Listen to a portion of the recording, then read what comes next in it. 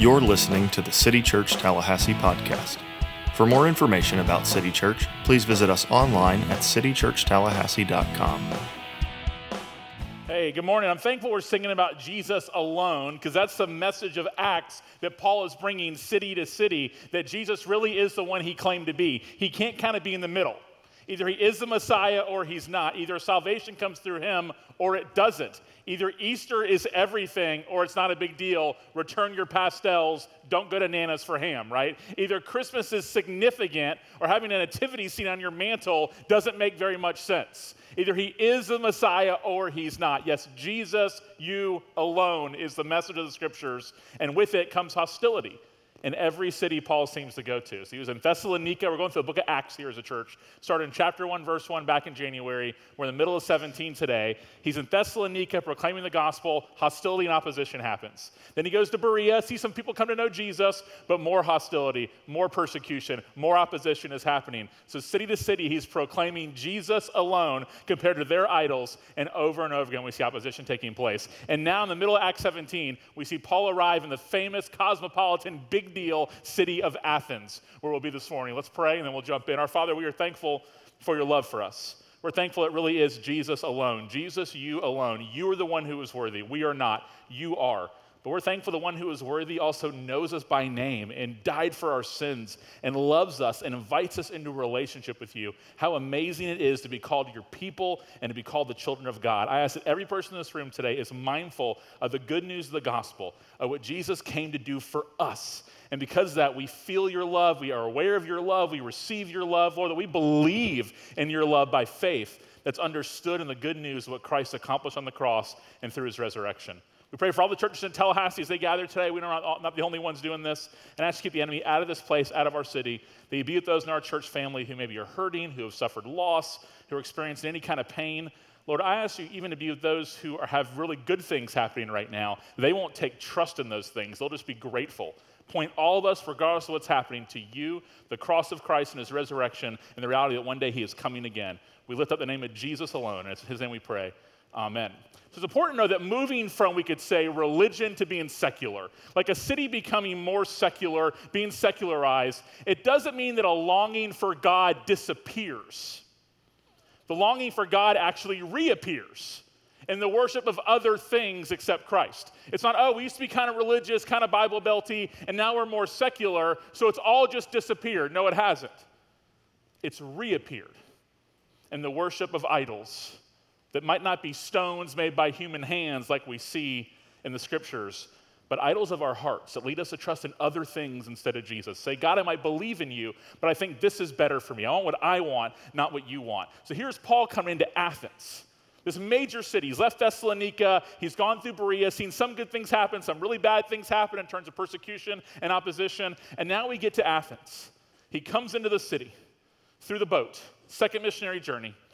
And while Paul was waiting for them in Athens, the other disciples to come with him, verse 16, he was deeply distressed. Like he felt something inside when he saw that the city was full of idols. Instead of going, wow, Athens, this place is amazing. I've always wanted to come here. Let's go tour this place. Where's the best place to eat? That's the questions I ask. Where's the best place to eat? How's it going here in terms of what do people like to do? He sees the city and he's distressed because he sees physical, actual idols that have been built everywhere. So what did he do in verse 17? He reasoned. He had to respond to this. He reasoned in the synagogue with the Jews, telling them, this is not of you. This is not for you. These are false gods. There's one true God, and with those who worship gods. He's also talking to believers, saying, hey, don't give in to this. Don't bow down literally and figuratively to the idols of this day, as well as in the marketplace, the main cosmopolitan area, every day with those who happen to be there. So Paul sees the city distressed by idols. He doesn't even like going to some campaign against the city.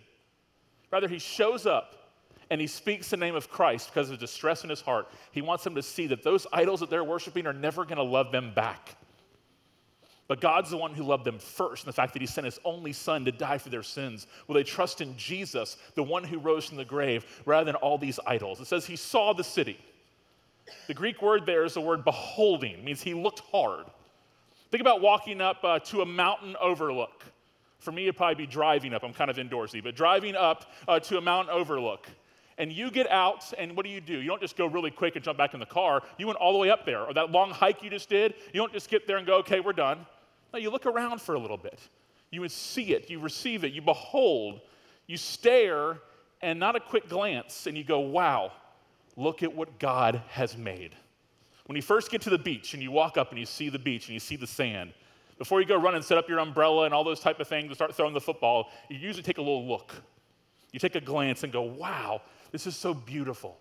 Look at what God has made. Here is Paul in Athens going, look at what sin has done. Look at what our hearts have actually made. Hearts that were designed and created to worship God, and instead they're worshiping everything else you could possibly imagine. Historians used to say that it's easier to meet a god or a goddess on the main street of Athens than it was to meet a person. There were 10,000 people in Athens at this time in the first century and 30,000 gods. 30,000. Streets were lined with them, statues, temples. You can see the top of Athena's statue on the Acropolis from the main harbor as Paul came in. Temples of Demeter, Poseidon, Dionysus, Zeus, on and on. There were pillars with Hermes' head on top. Idols everywhere. Worshiping happening all over the city, hardly secular.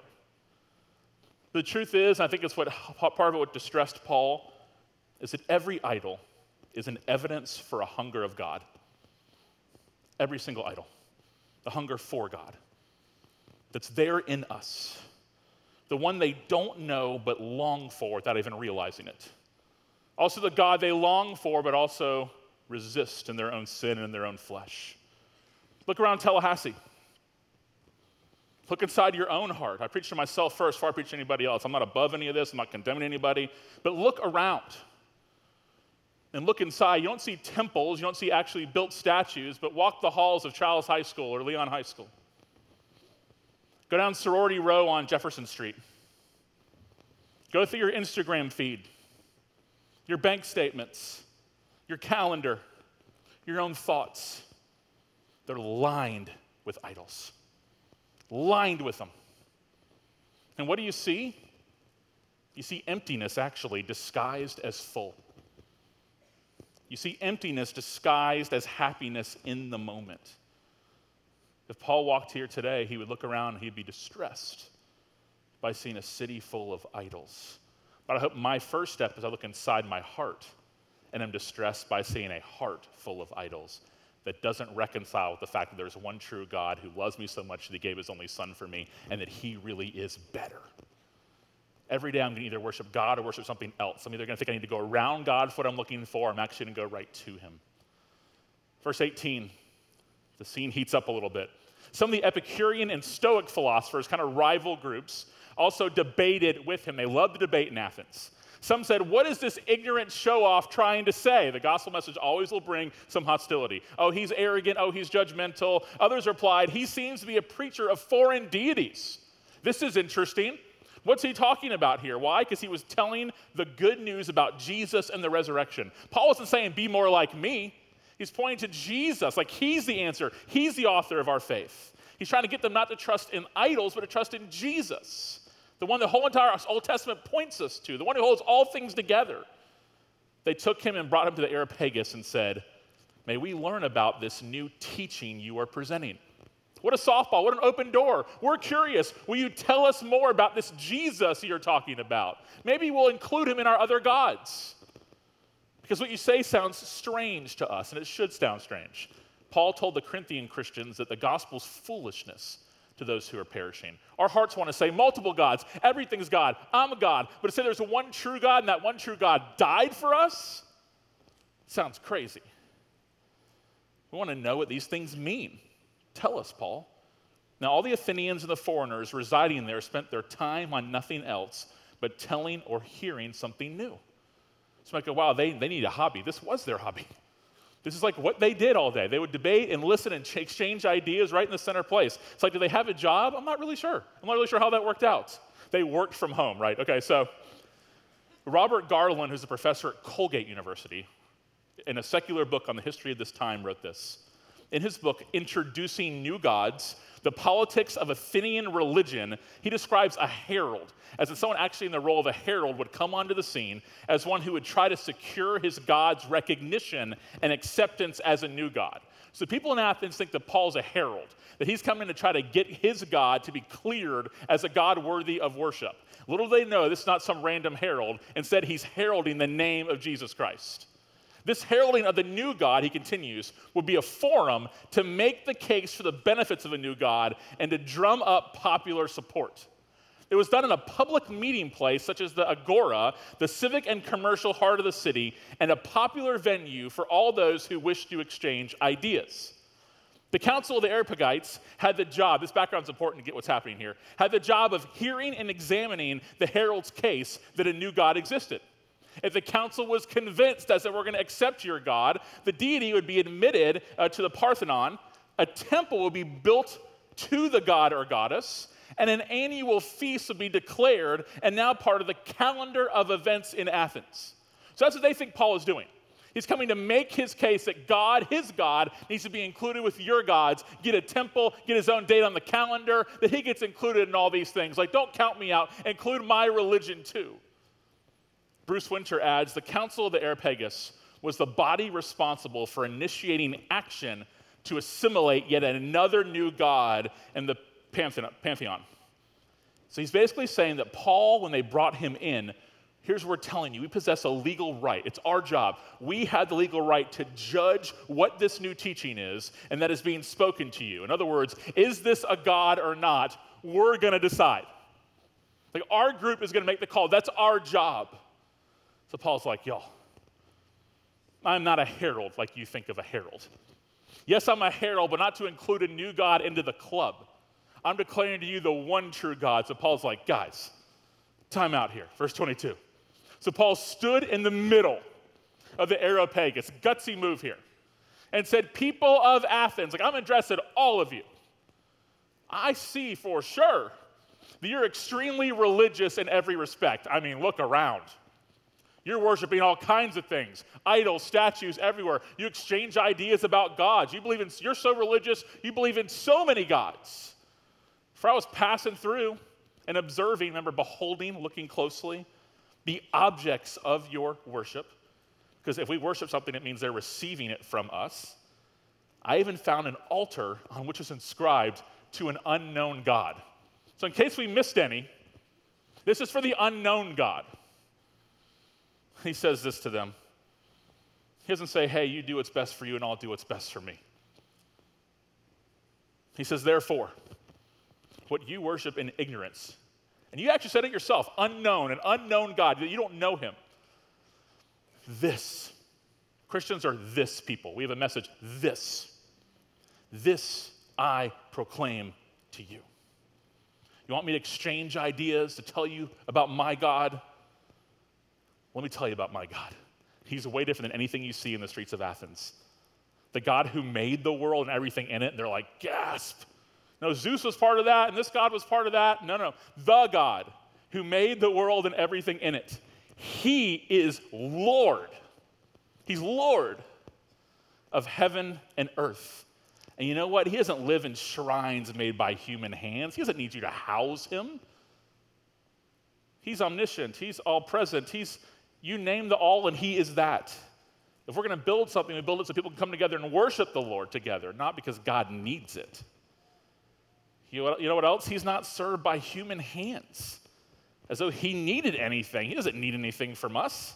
He's self-existent, since he himself gives everyone life and breath in all things. What a contrast. Like, this God's a God that brings life. He's the one who authored life, and you're worshiping other things when this God actually exists? He said, from one man, he has made every nationality to live over the whole earth and has determined their appointed times and the boundaries of where they live. Like, this is how sovereign he is. He did this. This God is also a personal God and a loving God and a near God who wants his people in relationship with him. So he talks about the greatness of God and says, here's why he did this. So they may seek God.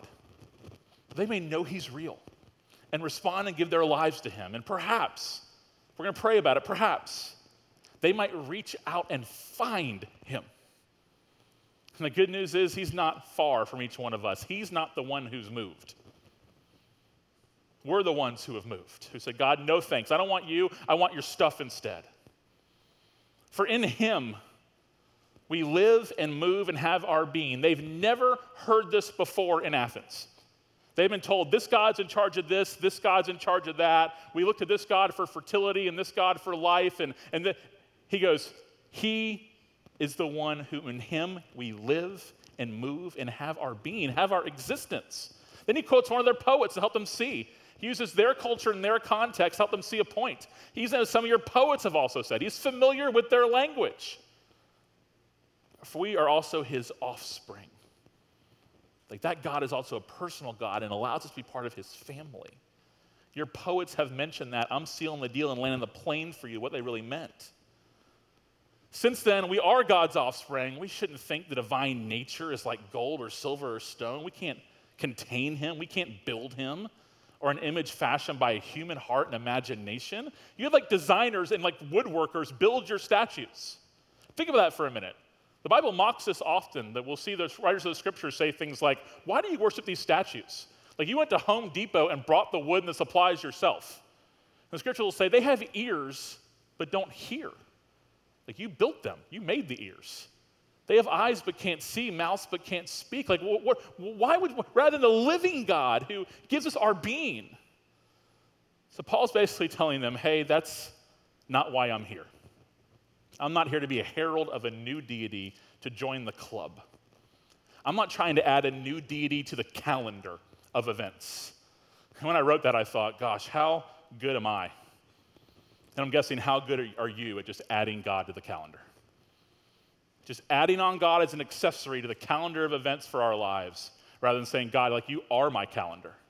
I want my entire life to be a reflection of your goodness and your grace and what you've done for me. But something in my heart says, yes, I believe in you, but I just want to add you to the rest of the things happening here. Another God on a list of many gods in our lives. And Paul's saying that's not how it works. I'm not here to make the case. I'm here to proclaim the name that is above all names. Build a temple for him to live in. The God who made the world and everything in it, he is the Lord of heaven and earth. He doesn't live in shrines made by human hands. Neither is he served by human hands, as though he needed anything. Our God's self-existent. He is not dependent on us. Why would you want to serve a God that's dependent on you? No, we're dependent upon him. Like our dependence is one of the markers of Christian discipleship. We are not independent people. We are a very dependent people upon our God. But the good news is he's always available to us, because he himself gives everyone life. We depend on him for life and breath and all things. We depend on him every single second of every single day.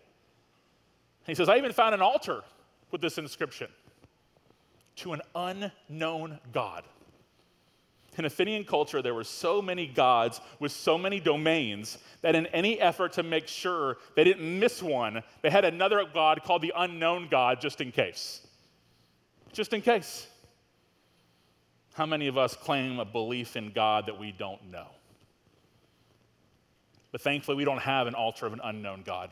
We have a God who has revealed himself to us through his word and ultimately has revealed himself to us through his son, Jesus Christ. God wants us to know who he is. For the Christian, there's no such thing as the unknown God, because our God has spoken. It's been said before that the most important thing you can believe is not, is there a God?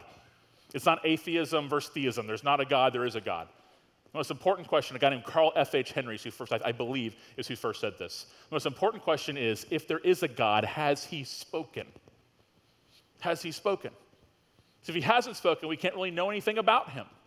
The scriptures tell us that the mountains and the skies can show us there's a higher power, but believing in a higher power doesn't save. We must be forgiven of our sins. And God has made known to us how that happens. It's through the blood of Jesus Christ, who never sinned and became righteousness for us. So many gods everywhere. I think about that often. How many of us claim a belief in God that we don't really know? Everyone's a theologian. Everyone. My friends just wrote a book called called You're a Theologian. Every single person has thoughts about God, views about God. Where are you directing them? Where are you getting them from? From the way God has made himself known through the scriptures, or through other means that are going to be unreliable. See, Paul's saying, Athens, God is not looking for your acceptance. He's not on trial. The creator of the universe is never on trial. He's looking for your repentance, to turn from these gods and to turn to the one true living God. And that's an act of grace in itself, that God's not punishing you for your idolatry. He's going to give you a way out of it to the one true God and life with him. He's like, you want to judge God? Really? Reverse those roles, people of Athens. He's the one who judges you. He's the one who judges you. But in his grace, he won't judge you as your sins deserve. Because Jesus was judged and stood condemned in our place. That's why we call the gospel good news. For God so loved the world that he gave his only son. So whoever believes in him, that name that is above all name, will not see death, will not be punished for their sins, but rather have everlasting life and be forgiven and cleansed and made new. He's saying, quit putting God on trial. I'm not here to debate this God versus that God. I'm saying this is the one true God, and you can know him. What great news it is. The Council of the Areopagites had been founded on these words. They started their organization. When a man dies, the earth drinks up his blood. That sounds gross. That's what they thought. As in, there's no resurrection. There's no afterlife. So there's no afterlife and no resurrection. The earth just sucks up our blood. It means there's no judgment in any kind of the afterlife, because there's no resurrection from the dead. So in other words, who cares? Live how you want to live. The Epicureans and the Stoics were both, they're different groups, were both trying to answer in different ways the same question. How can I live in this world and be happy? And here we are in 2023, and it's still the driving question of our culture and our city and our lives. How can I be happy? And the world applauds that and says, keep asking that question, and you just go do more of whatever it is that makes you happy. Like, that's the answer. And that makes perfect sense if there's no resurrection, if there's no afterlife, if Jesus is one God of many gods on the list. The Epicureans, look at them for a minute. They believed that pleasure was the chief good of humanity, that humans are exclusively material. That's it. No souls. So no need to fear death. No afterlife, no regret. Kind of, you only live once. They were saying YOLO before it was cool, which we stopped saying like 10 years ago, but I want to bring it back. So religion existed, they believed, to try and control morality. People still think that today. The religion exists to kind of control people, impose morality on people. You don't have to worry about any of that, people of Athens. Don't sweat any of that kind of religion stuff. There's no afterlife. You just do you, whatever that even means. That's how deep we are nowadays in our culture. You do you. Okay. You know what Paul said about that to the Corinthian church? He said, I agree. I think they're right. 1 Corinthians 15, verse 32, if the dead are not raised, as in if Easter's not true, he says, let us eat and drink, for tomorrow we die. Like, if there is no afterlife, if Jesus did not rise from the grave, if the tomb is still occupied, if the dead man just got buried and stayed there forever, maybe they stole his body, whatever it is, if that's the case, do whatever you want. It does, and everybody's right, as long as you don't interfere with anybody's happiness. But he is alive. He is alive. The Florida State women's basketball team recently went to Greece. They just got back. They played a couple preseason games over there. We had some coaches from the team who are members of our church. They played some games over there, did some sightseeing. They try to go international every 4 or 5 years or so. It's a neat thing for the seniors too, to be able to get a chance to do that. They had a great trip. I had a chance to catch up a little bit and hear about it. And they went to these sites, like here in Athens, that we're talking about. They got to actually see these things from the scriptures in real life. And I was talking to one of the coaches, and I said, oh, so there's 30,000 around gods at the time in Athens when Paul was speaking? And he's like, oh, yeah, we heard all about that. And I said, did you get a chance? They had temples built to like every god. I said, did you get to see any of them? Did you get to actually see the temples? He's like, oh, yeah. He said, they're right there in the city. Like, they're right there. And I said, oh, wow, what were they like? Is it like a museum? Is it like, he goes, no, they're just ruins. They're ruins. It's like, there's some concrete. This used to be the temple of Zeus. This used to be the temple of Poseidon.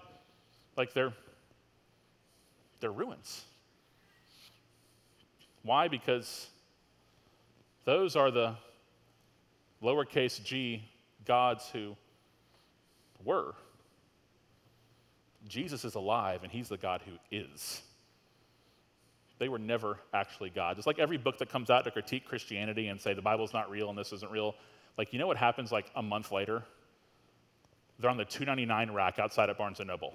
Sorry, inflation, $5.99 rack outside at Barnes & Noble. But the Bible continues to be in every single store. Ralph Winter wrote this: the strategies Paul adopted in Acts 17, they are different than we saw in Berea and Thessalonica. They've been helpful for us. They provide the paradigm for contemporary Christian interactions with the minds of non-Christians. We want our distress about the idols to cause us to want to engage and be in people's lives. Like, our hearts should break over this. Like, my hope is that when we see the idols of our city, it doesn't bring about a spirit of condemnation, but it brings about a spirit of compassion. Because people are following gods, they're never going to love them back. And they're also sinning and not in repentance, and they're rebelling against the one true God. He said, connecting with the hearers, he used their poet, went into their main area, correcting their misconceptions. A lot of people have misconceptions about Christianity. We need to work through and help them understand. Conversing with a theological or ideological framework, everyone has a worldview. Theirs is this kind of polytheism, a gajillion gods. So he compares to the one true God who made everything compared to their gods that are numerous. Convicting them of their compromises with their own consciences and the light of their intellectual commitment are critical steps. Help people see their inconsistencies, not in a gotcha kind of thing, but just where they lay. It's also necessary to confront them with their need of repentance. That's what he ultimately pointed them to. He pointed them not just, it's easy to go, oh wow, he quoted the poets, how culturally savvy he was. Yes, then he called them to repent, to turn from their sins and to turn to God. And faith in the Lord Jesus because of the coming day of judgment. He was serious about that. He wasn't shy about that because he actually believed it to be true. And if we believe it to be true, then we need to tell people that they can escape it, and not just escape it, but have a life with God and be known by him in a relationship with him. These are all essential features of an apologetic, like a defense of the faith that is distinctly Christian and biblical. What did Paul say? Therefore, what you worship in ignorance, this, the resurrection of Christ, is what I proclaim to you. A post-Christian society, and our society is becoming increasingly post-Christian, is not the same as a post-religious society. A post-Christian society is not the same as a post-religious society because worship has never stopped. It's just redirected towards something or someone else. Bob Dylan on his Slow Train a Comin' album wrote, but you're gonna have to serve somebody. Yes, indeed, you're gonna have to serve somebody. That we're always worshiping, we're always serving, and I would say right now the biggest push in our culture is to serve ourselves and to worship us. We never would admit that, but that's kind of functionally what we see happening. So realizing that our society is unchristian, but not irreligious or unreligious, I think it should actually give us a little more courage. Because people are already worshiping. They're not foreign to worship. They might be foreign to Christian worship on a Sunday morning, but they're already worshiping. It's everywhere. Look around our city. Behold, like Paul did. The self-help movement is crying for something. Crying for something. And the answer is just you be a better you. More of this, more of that. It's desperate for something. Anxious parenting is crying for something. More control, play the role of God. It's crying for something. Living your life through your kids' activities is crying for something. Tennessee Street in College Town is crying for something. The person who walked into Planned Parenthood yesterday morning is crying for something. The person at the Trump rally who figuratively falls at his feet is crying for something. Even the person who had to do 25 takes to have the perfect first day of school chalkboard picture is crying for something. The person who has to travel nonstop and can never be rooted is crying for something. The person who has their kids' sports as the absolute driver of the entire family is crying for something. The person who won't let their married adult kid leave and cleave is crying for something. Let me post about my kids 17 times a day to tell you how good of a mom or dad I am is crying for something. The sexual revolution is crying for something. Crying, begging for something. Augustine wrote this, "You have made us for yourself, O Lord, and our heart is restless until it rests in you." Just look around and look within, and we know this is true. And he said that like centuries ago, centuries and centuries ago. He might have well written it yesterday. So what does Paul say to that? Therefore, what you worship in ignorance, this I proclaim to you. It doesn't have to be that way. It doesn't. We wonder why there's so much brokenness in the world. Why should it be any different? We said, God, no thanks. I don't want what you want from me. I want what I want from me. Of course the results are catastrophic. We should not see secularism. We should see longing and worship. Flannery O'Connor wrote about the Christ-haunted South, how there's this kind of knowledge of God in people that sort of pries at their heart and kind of messes with their mind, where there's kind of this lingering understanding of the gospel, like somewhere in their lives. They try to reject it, and they're not atheists, they're not agnostics, but there's just sort of this like lingering there. There's got to be something more, like there's something different here. Like I know the answers, I know the story. What would it look like for us to turn from the world and turn to Jesus? They need the church to stand up and say, what you worship as unknown, this is what we proclaim to you.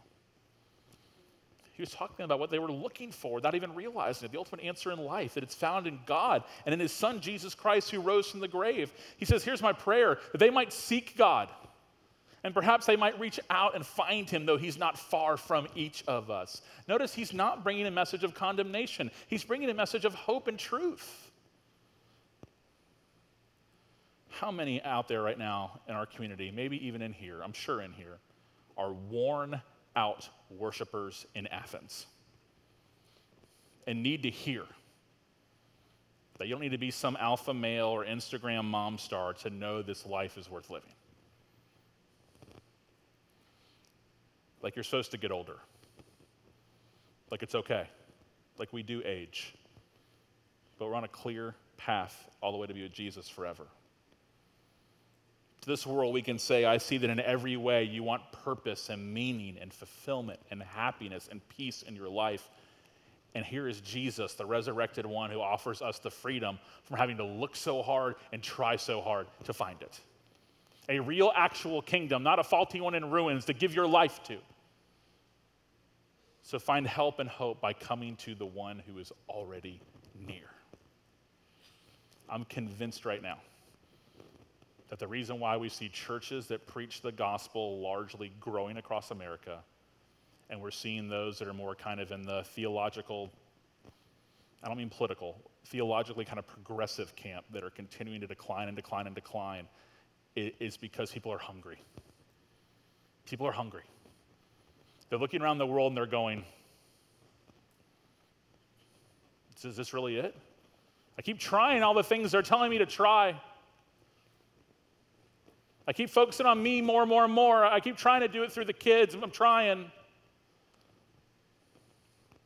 I'm going to blame someone else for a little while, then blame them for a little while, then blame culture and blame society and blame my upbringing.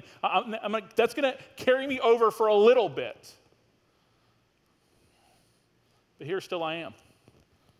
And I'm walking down the street of Athens, the Athens of my heart. And there's 30,000 gods. But thankfully, God did not leave us to wander. He didn't leave us to have to stroll the streets by ourselves. He said, hey, people of Athens, what you're worshiping in ignorance. I got great news for you. There's one true God, and he's made himself known through his son, Jesus Christ. So you don't have to worry tonight when you go to bed on whether or not you've done enough or paid enough attention to Zeus and everything. You can go to bed at night resting in the truth that Jesus Christ is crucified and risen for God's glory and for you. Will you turn from the idols and turn to God and turn to Christ? And stop believing the lies. There's more to be gained by disobeying him. There is to be gained by obeying him. Or you got to go around him for what you're looking for rather than right to him. Because all those other things one day are going to be a was or a were.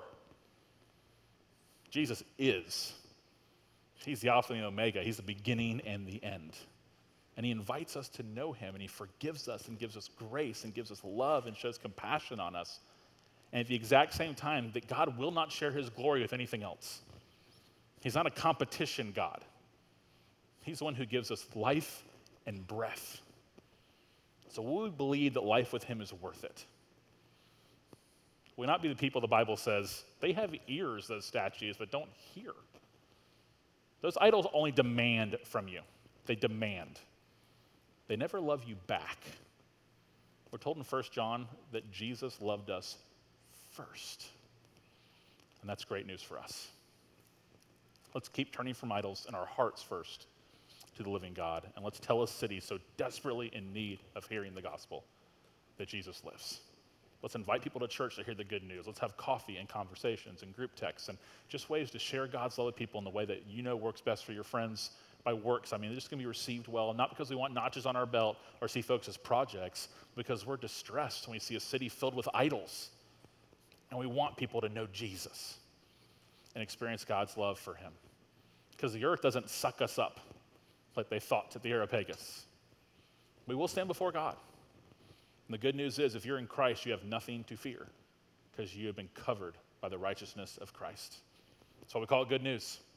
Let's pray together. Our Father, we are thankful for your love for us.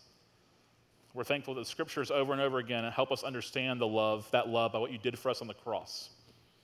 That Jesus stood in our place condemned, he stood. So now there's no condemnation for those who are in Christ. So forgive us when we still linger back to Athens in terms of worshiping. Rather than being present in Athens and wanting to be connected to people in the city and share your love, let that be our posture. Let us be bold. Let us be compassionate. Let us be unashamed. Lord, I ask that we'll make your things priorities in our lives, the things of you, that examining our hearts be a regular activity, that the local church will matter to us, that us believing in your gospel will lead us to live generous lives through our church and this mission, to want to share the good news, to want to be a part of what you're doing. Lord, I thank you for folks maybe walked in this door for the first time in a long time or came back the second week in a row, whatever it could be. Lord, allow them to see the significance and the importance of what your word tells us, that you really are the one and you're worth it because Jesus is the Messiah, he is the living God who took our place. Lord, we're thankful that we can pray to you, that we can know you, and that you're the one who loved us first. Help us to love you back. And I'm thankful even when we don't love you back, you still love us more, that grace is that radical. Let us believe in it. Here's our lives. In the name of Jesus we pray. Amen.